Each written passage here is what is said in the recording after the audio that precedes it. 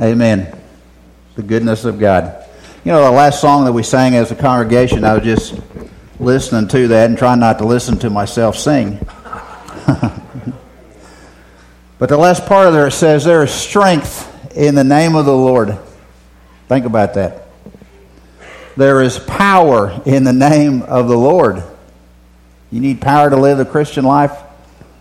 It's in the name of the Lord. There is hope in the name of the Lord. You need hope today? Struggling today a little bit? Life's got you down a little bit? There is hope in the name of the Lord. Blessed is he who comes in the name of the Lord. You know, there's so much truth many times that we can just get from the songs that we sing. And I hope and pray that as the words are put up there, that you're singing these words, but you're also seeing the words and digesting the words, if you would, because there's a lot of truth in some of those old hymns. There's a lot of truth in some of the newer songs that we sing. And it is a time to give glory and honor to the Lord. Blessed is he who comes in the name of the Lord. Brian, you want to open us up with prayer, please, buddy? Lord, we want to take hold of you, Lord Jesus. Yes. More, each moment, each now, Father God. We thank you, Lord, for the time together here in the name of you, Jesus. You're in the midst of us. And Lord, I'm thanking you for your saturation of your presence here, Father, through the name of Jesus. Lord, guide Pastor Dawn as he shares your living word, Father. Help us all to obtain understanding and revelation, be transformed, Jesus, into your image, Lord. And we give you praise. Thank you, Lord. You're good. You're good. We thank you for camp. We thank you for the days of glory ahead. Yes. And we give you praise for it, Father. In the name of Jesus, hallelujah. Amen. Amen. Thank you, Brian. Thank you, Brian. Well, we finished our series on Jesus, My Choice. And I hope you enjoyed that series. I hope it spoke to you.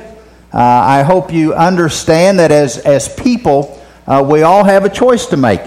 And whether or not we will choose Jesus as Lord and Savior or we choose not to. I mean, that's the choice that we have. So I hope that you enjoyed that. I hope it spoke to you. Because if you get right down to it, that is the most important decision that anybody will ever make in their lives, is it not?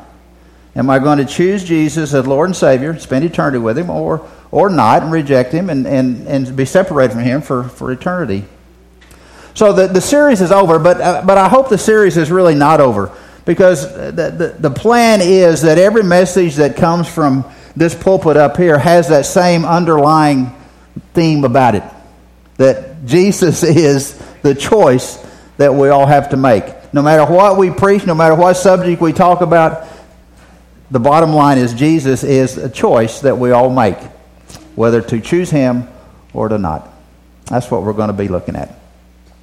All right, I was going to tell you that I'm fixing to preach the greatest message that I've ever preached. I was fixing to tell you that, but I decided not to. Okay, I decided not to let you know that this is the greatest one I've ever preached, because most of you would go, Don, I've heard you, and I know it's not going to be that way. But then I know there's a few folks back there, and some little ladies back here will say, yeah, Don, you do that every Sunday. You just do that every Sunday. So I decided not to tell you that, okay? I'm not going to tell you that. That's not how we're going to start off, that I'm going to preach the greatest message in the history of messages. But I am going to tell you that we're going to look at, okay, the greatest message that's ever been preached by the greatest preacher, the greatest teacher, the greatest physician, the greatest forgiver, the greatest lover in the history of all mankind. So we're going to look at, for a while, we're going to look at what's known as the Sermon on the Mount, okay, which is Jesus teaching his disciples about life. So Matthew 5, if you would turn there, is where we're going to be looking at today. If I was to ask you, and I'm not going to, but if I was to ask you a show of hands of every person in here who believes that they have been born again, that they are a disciple of Christ, if I was to ask you to show your hands, I would imagine that every person in this room would probably do that. And I would say, praise the God for that. Praise the Lord. Man, that is a great thing. And as we begin to look at the Sermon on the Mount and the Beatitudes and verses at least 1 through 12. In this teaching by Jesus from chapters 5, 6, and 7, in this teaching, he is giving us a description of a true disciple. He's giving us some examples of what a true disciple will look like. And he's also given us a glimpse of this glorious hope of what it means to be a Christian. He's going to give us a picture of the reward, if you would, of being a born-again Christian. So today we're going to look at some of this, and hopefully that you will examine yourself and you will think about it and see what it says, because as he's teaching this, he is saying this is a snapshot, this is a picture of how one of my children will act, how one of my followers will act, one of my disciples. This is a picture of this, and he's telling disciples this is what you're going to look like. So for all of us in here who have been born again, we will begin to have these kind of qualities from our life. Okay, so that's where we're going to go for the next couple of Sundays. Okay, we read in verse 1 and 2 of chapter 5. That's where we'll begin. And it says, when Jesus saw the crowds, he went up on the mountain, and after he sat down, his disciples came to him, and he opened his mouth and began to teach them, saying. Okay. When we look at it and we see when Jesus saw the crowds, and you can look at all through the New Testament, when Jesus saw the crowd, the Bible says he felt compassion for the people. He felt compassion for the people as he saw the crowd, as he saw the people, and he saw their lives, and he saw the need that they had in their life. And he looks down and he sees this massive amount of folks. And in this example and so many other ones, he had compassion for them. You read in Matthew 23 about Jesus as he was entering Jerusalem, and he's on his high hill, and he looks down and sees Jerusalem there, and in his mind he sees all these people in Jerusalem, and he said, "Oh, I wish I could be like a mother hen and just wrap my arms around these people, because I see their hurt and their pain and their grief and their sin, and I just would like to just wrap them up like a mother hen." And then he says, "But I can't, because you were so unwilling to let me do that." He had compassion on them. Even though they had turned from him, he still loved them. We read in John there about when Jesus comes to see Martha and Mary, and their brother has just died, Lazarus. And Jesus shows up, and you know the story that he gets there, and they think he's 4 days late, but Jesus is always right on time. Well, we all know that, but they thought he was late. And the Bible says that when he came across and he saw the people grieving and the people crying and just feeling so bad over the loss of this loved one, the Bible says he had such compassion for them. And he said he began to grieve for them, and we know what happened. We know that the longest verse of the Bible, Jesus wept. And why would he weep? Because he had compassion for the people. So every time he saw somebody, he would have compassion for them. And I can tell you right now, even as he sits at the right hand of the Father, he has compassion for you and I. Even if you have rejected him in your life, he still loves you. He has compassion for you. And I even believe, we talked about this Wednesday night, that he still grieves for those who are grieving. He grieves for his children who are going through hard times, and he grieves for the lost and wants them to come back. That's the Savior that we worship today, guys. Is a Savior that when he sees the multitudes, he sees the people, he sees you and your struggles. He grieves for you. Then the Bible goes on to say, after he saw the crowd and had his compassion, he goes up on the side of the mountain, and the disciples come up there with him. For years and years and years, I thought that he was teaching in the Sermon on the Mount. I thought he was teaching the multitudes. But that's not the case. He wasn't teaching the multitudes. He was teaching the disciples, because he was fixing to, in just a little while, to do what? He was going to send those disciples out to teach the multitude. You see, Jesus was not able to, if you would, not to be able to get to all the masses of people that needed to hear this sermon. He wasn't able to do that. So what he's going to do, he's going to tell his disciples, here is what a true blue, born-again Christian will look like. Here's when you start teaching about me, this is what a person will have. These are the qualities that person will have. This is what they look like.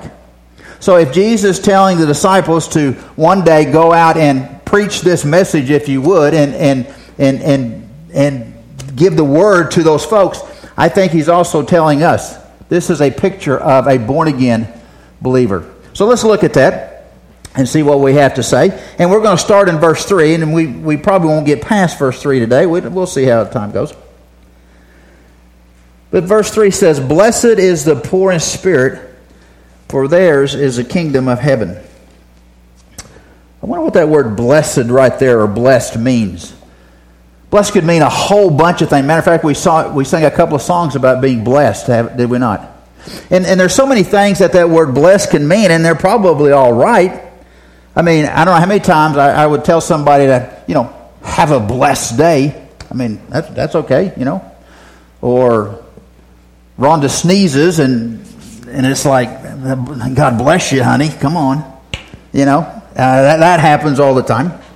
Blessed means good fortune, if you would. I mean, we know that. Blessed means happy. It can mean happy. And when I thought of that, I thought of Psalms 1:1, where in Psalms it's talking about somebody that's happy. And in Psalms 1, it says, "Blessed or happy is a man who does not walk in the counsel of the wicked, nor stand in the path of sinners, nor sits in the seat of scoffers, but he meditates day and night on the Lord." Blessed in that example says you are happy because you don't run to sin, you run away from sin, and you are spending time in God's Word because that's what you want to do. That, I can promise you, will make you happy. It is also meaning the favor of God. If you remember Mother Mary, the mother of Jesus, she was favored by God, was she not? Because she was kind of handpicked for this job. And the Bible says she was blessed because of it. And then, of course, so many people today, they think we're blessed because we have so much in our possessions, so much material things. And we look for blessings in what we have. But I don't think that's what any of that means in this few verses here. In verses 11 through 12, through 3 through 12. Blessed does not mean that. Blessed means that it is an inner quality that every Christian has. That it is a spiritual joy and an appreciation and a satisfaction knowing that no matter what happens in a person's life, no matter what circumstances a person comes through, whether or not it is pain, it is suffering, it is a trial, whatever we are going through, we can still have that spiritual joy and a satisfaction of knowing that God has what we are going through, has in the palm of His hand. That's that joy that we can't even speak about. That's that joy that we don't understand. That when life throws us lemons, we're able to make lemonade because He has us in the palm of His hand. That is blessed. And that is what He's talking about here when He talks about blessed. No matter what's happening in your life, you can have that spiritual joy. And if you just look at that just real quickly, if you just look at that list is not an easy thing to get through, if you would, okay? If you just look at that list in verse 3, it says, "Blessed are the poor in spirit." Well, we're going to look at it today, but that doesn't sound like much fun. It says, "Blessed are those who mourn." Oh boy, who wants to mourn all the time? It says, "Blessed are the meek or the gentle," when people don't want you to be gentle and meek. "Blessed are those who hunger and thirst." I don't want to sign up for that one. "Blessed are the merciful," and those that turn the other cheek, if you would. That's not what the world says would be blessed. "Blessed are the pure in heart," those people that stand strong for the Lord. Nah, I don't know about that one. That's kind of a hard one to do. "Blessed are the peacemakers." Well, nobody wants to be a peacemaker. We all want to cause problems. But he says, "Blessed are the..." These are very difficult things. These are very challenges. Verse 10, it says, "Blessed are those who are persecuted." Well, I don't know if I really want to get in that part of the game too. And in verse 11, we see those who have falsely accused us, have something bad to say about us, that lie about us, that mock us, those kind of things. And Jesus is saying, disciples, this is what we will go through. And how can you and I do that? How can we have this poor in spirit and this idea of mourning? I mean, that doesn't sound like any fun. That Christian life would be kind of boring if that's the way it is. But it says, no, that is not the case. Because you see, when we experience things in life, guess who is with us? Guess who is strengthening us? Guess who is empowering us? Guess who's given us the hope? It is that one, blessed, who comes in the name of the Lord, and that is Jesus, who will empower us to live that, to have those qualities. No matter what happens, we can have that steady flow of joy in our life, even though life is so difficult. Can we be blessed and have that joy? Because of Jesus Christ in our life. So many times people today, though, they want to be blessed with material things, don't they? I mean, if you look around today, you say, man, God's really blessed him. He's got great possessions, and he's got a place in society, and he's got all the money he wants, and people love him and like him, and in our minds we think, man, that guy, God's really blessed him. God's really just blessed him. But you see, the kind of blessings that we're talking about is not material blessings. It's spiritual blessings. You see, material blessings are here today and gone tomorrow.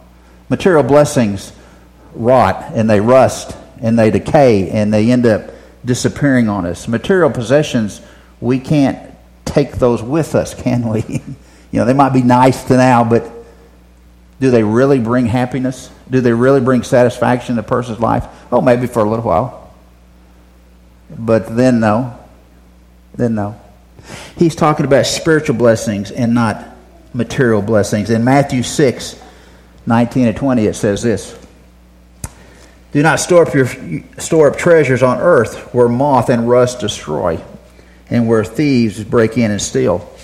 But store up treasures in heaven, where neither moth nor rust nor can be destroyed, and where the thieves do not break in and steal. How do we store up treasures in heaven? How do we get away from the idea of material possessions as a treasure, but we store up treasures in heaven? How do we do that? Well, I think there's a lot of ways, but as I was looking through this and thinking about this, I guess my mind just went back to last Sunday's message. How do we store up treasure? Well, I think the first thing that we do is we have a awesome fear of the Lord. Remember we talked about that last week. A fear of the Lord, where we have an awesome reverence for holy God. And we understand that God is holy and just and righteous. And that He is the one who is the giver of life to us. And we understand how much He hates sin. And because He hates sin, we don't want to displease Him. Because we have this great reverence for Him. And we become obedient in our lives, and we walk the Christian life, and we're obedient to Him, and we do what He tells us to do. We love and forgive, and we just keep doing what He tells us because of this fear of the Lord, this awesome reverence that we have. And then we talked about last week that we serve the Lord. We take our gifts and our abilities and our talents, and what do? We use it for Him. Okay, we use it for Him. If we want to be blessed, if we want to have material, spiritual blessings, what do? We serve Him. And we take what we've got, and we take what He's given to us, and we give it back to Him. And it could be money, it could be time, it could be talent. But He says, I want you to serve Me. I want you to be obedient to Me. And then the third thing we talked about, I think that really fits in here about this is it said, put away all the gods of your forefathers. Okay? And all He was saying is what? Make Me number one. I mean, that's what He's saying. Make Me number one. Get rid of anything in your life that is more important to you than Me. I have to be number one in your life. And He says, get rid of all that. And if you can just do that, you'll be able to store up treasures in heaven, because your motivation, your thought process, everything you're doing is all about Him and not about you. Store up treasures in heaven if you just would. That is spiritual blessings. That is not material blessings. See, he's telling us there, right there, if you want to be blessed, if you want to have that joy, if you want to have that satisfaction, you only get that through Jesus Christ and what he did on the cross. We only get that because God is merciful, that he's made a way to bring you to him, if you would.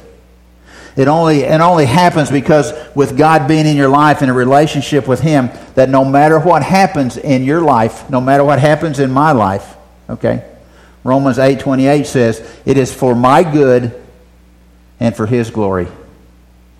That's what being blessed is, knowing and having that joy and the satisfaction that whatever comes of my way, it is for my good and for his glory. And we allow him to work through that. So I think that is what blessed means. And he says in verse 3, he says, we are blessed are the poor in spirit. We are blessed and the poor in spirit. Well, who wants to do that? Who wants to be poor in spirit? Well, it doesn't mean this. It doesn't mean that we are required to live in poverty. That's not what it means. That's not what it means. It doesn't mean that we have to go to bed hungry every night. That's not what it means. It doesn't mean that we have to live in the slums of life. Doesn't mean that. Doesn't mean that we have to give up all of our worldly possessions to be the poor in spirit. No. It doesn't mean that we have to have a pity party every day. Poor, poor, pitiful me. My life is so hard. That's not poor in the spirit. Does it mean that I have to be so depressed that I can play handball against the curb? No, that's not what that means. No, I just have to be a person has no confidence and I walk around with my eyes down all the time and never look up. Could that be the poor in spirit? No. That's not what being poor in spirit means. Okay? And we want to think that sometimes, but that's not what it means. But it does mean this. It means that we are, as people, spiritually bankrupt in front of God. It means that we have nothing to give to him. Not our goodness, not our good looks, not our great personality. We have nothing to give to him because of our sin. It means that we are totally dependent upon God for what we have now and what we have for eternity. That's being poor in spirit. Being poor in spirit means without a relationship with Jesus Christ, okay, we have no hope for eternity. That's being poor in spirit. Okay? That is being spiritually bankrupt. God, I have nothing that I can do here for you. And I depend upon you. And without you, I have no hope. It is a person that understands Romans 3:23. For all have sinned and come short of the glory of God. It's a person who understands Romans 3:10. That there is none righteous. There is none who understand. There is none who seek after the Lord. You see, the biggest thing that keeps people from coming to the Lord, okay? The biggest thing is that point right there. That nobody wants to believe that they are a sinner in need of a Savior. Nobody wants to believe that all have sinned. Because you see, most people say, I'm not a bad person. I'm a pretty good person. I've been taught that since a little bitty. That I am such a great, great person. And I don't do big things wrong. And because people do not grasp the concept that the things that I do that have fallen short of the glory of God, the things that I do that God has said don't do and I choose to do, people don't want to grasp that. And they say, I don't need a Savior because I have not sinned. And the biggest thing we see is people that don't want to be the poor in spirit because they said, I don't want to acknowledge that I have a need. And we see people, we see generations, and we see folks that never make that decision because they never get over that one hump. And that hump is, I am a sinner in need of a Savior. That's a tough deal. You know, being poor in spirit also means that I'm going to live with a humble heart. I'm going to live with a humble, and I'm going to live with humility. I'm going to be a person that has no pride in my life because I draw my strength from holy God.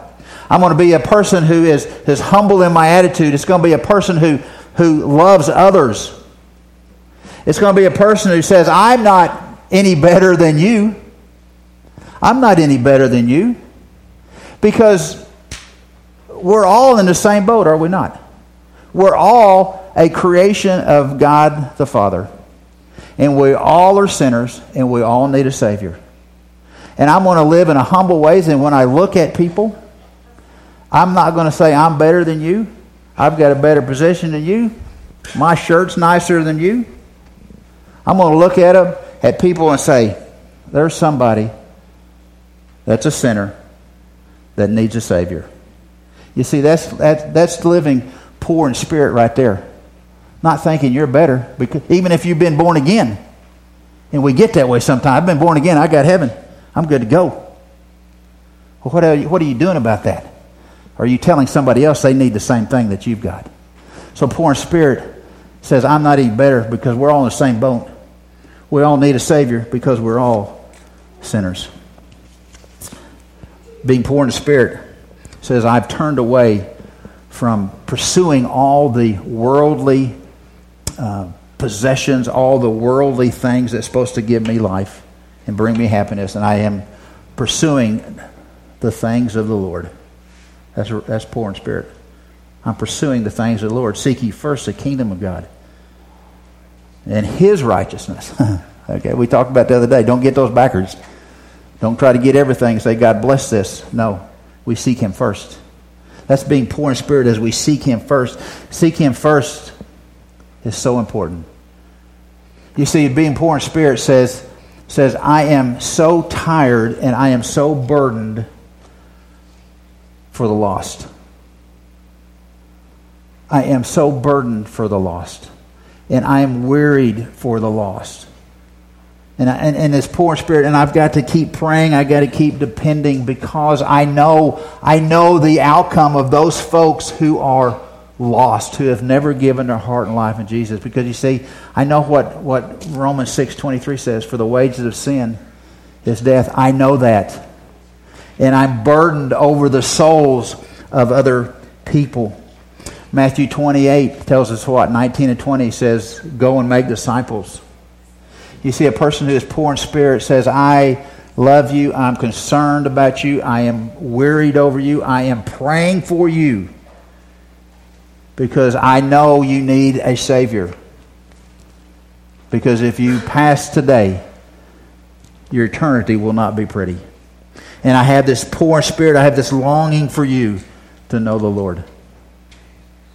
I believe that is the poor in spirit. What is the reward for those of us who are the poor in spirit? It says, for theirs is the kingdom of heaven. Theirs is the kingdom. What does that mean? Theirs is the kingdom of heaven. If you're poor in spirit, your reward is the kingdom of heaven. You know what that is? That is, right now, that is just your salvation. The kingdom of heaven, you are poor in spirit, you'll be rewarded with your salvation. What does that mean? Well, if you've been saved and you have salvation, guess what? Your sins have been forgiven. You understand that? Your sins have been forgiven. And Jesus is saying, that's a pretty good reward right there, boys and girls, that your sins are forgiven. Never to be held against you forever and forever. Realizing that salvation is a gift of God, that He's offered it to you, and you have accepted that. I don't know about you, but that's a big deal. That's a big deal. That there is nothing that I can do to earn salvation. It's not about me, it's all about Him. It is grace through faith in Jesus Christ, and not of my works, lest I should boast. Ephesians 2:8-9. Man, what a reward for being poor in spirit is you are forgiven forever and forever. The second reward, I think, for being poor in spirit is we receive a fellowship with other believers. Guess what? When we accept Christ as Lord and Savior, we become part of a huge family. Did you know that? We become part of the family of God. What a great thing that would be. Because in Ephesians 1 it tells us that as we become the family of God now and for eternity, that The Bible says we have been chosen, we have been blessed, we have been redeemed, we have been forgiven. We have been sealed, and we have an inheritance in heaven. What a great promise. We become part of the family of God. For all of us that have been born again, we are part of one family, and that is family of God. What a great reward that is. You and the Apostle Paul are in the same family. You and Peter are in the same family. Can you get that? Me and Billy Graham, we're in the same family, okay? Yeah, now we're talking. See what I'm saying? We're a part of the same family because we have one Father and we have one Son, and that's Jesus Christ. The third thing I want to see as our reward is the poor in spirit receive the gift of life now and for eternity. John 10:10, part of John 10:10 says this, I came that you may have life and you may have it abundantly. Jesus said, I came that you'll have life and your life will be abundant. What's he talking about there? He's not talking about abundance of material things. He's talking abundance of spiritual things in your life. It is growing in the grace and knowledge of the Lord, which is abundant life. Did you know that? It's growing in the grace and the knowledge of Jesus Christ. And it is learning about Him. It is maturing about Him. Okay? That's the abundant life. The more we learn, the more we mature in our faith, abundant life. But also the abundant life is, and you might not believe this, but it is also failing in your walk. It's also overcoming in your walk. That's all part of the picture. That's all part of the game of the abundant life. We learn and we mature and we follow and we do what He calls us to do. But there are sometimes we stub our toe and fall flat on our face, do we not? That's part of the abundant life. And when we do that, we confess and we overcome that through the strength that He gives to us. And we have this abundant life. The good and the bad believer, we still have an abundant life because He's promised that to us. The abundant life is those things that flow out of us because of the Holy Spirit that lives in us. Is an abundant life. Who wants a life of hatred and jealousy and envy and backbiting and all that? Nobody wants to live that way. That's not an abundant life. And Jesus said, abundant life? No, that's not it. It's the stuff that the Holy Spirit produces in us. And that is called the love and joy and peace and patience and kindness and goodness and gentleness and faithfulness and self-control. Would you not say that is part of an abundant life? If you have those qualities coming out of you? Yeah, I would. I would. And then I think the abundant life also is setting your mind and your heart on those things that are above. And not on those things here. Right here. That's the abundant life. Jesus said, I want to give you that abundant life. And that will be your reward, if you would, for being poor in spirit. To be poor in spirit, we acknowledge that we are a sinner in need of a Savior. We acknowledge that there's nothing that you and I can do about that. Okay? That we have to accept Jesus Christ as Lord and Savior. And without the mercy of God, we have no hope. But you know, He's given us hope, has He not? He's saying if you want to be poor in spirit, your sins are forgiven. Your sins have been forgiven. You are now part of a huge family that will live with me forever. And He said, you have eternal life that I give to you. You know, we came into the world with nothing. We will leave with nothing. Jesus said, this is a picture of my disciples, that you are poor in spirit. You understand that you have nothing to offer to holy God, but He has everything to offer to you. So my question is today for you is, are you poor in spirit? Are you poor in spirit? Do you understand that you have nothing unless God has given it to you? Are you poor in spirit? If you are, that's really a good thing, because Jesus said that is a picture of one of my disciples.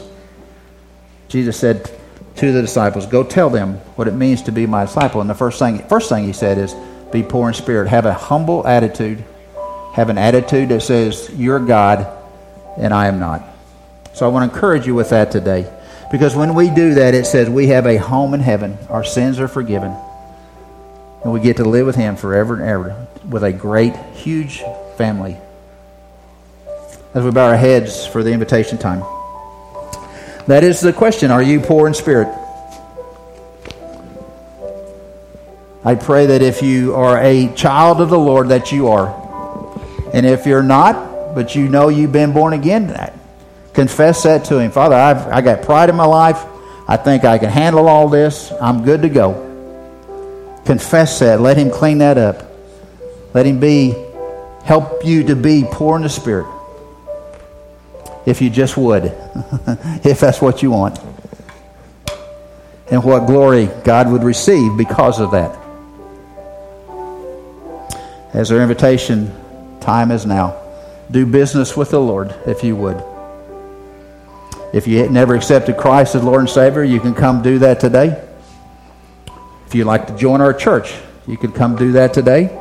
The altars are open if you just want to pray. I ask you to do business with the Lord right now.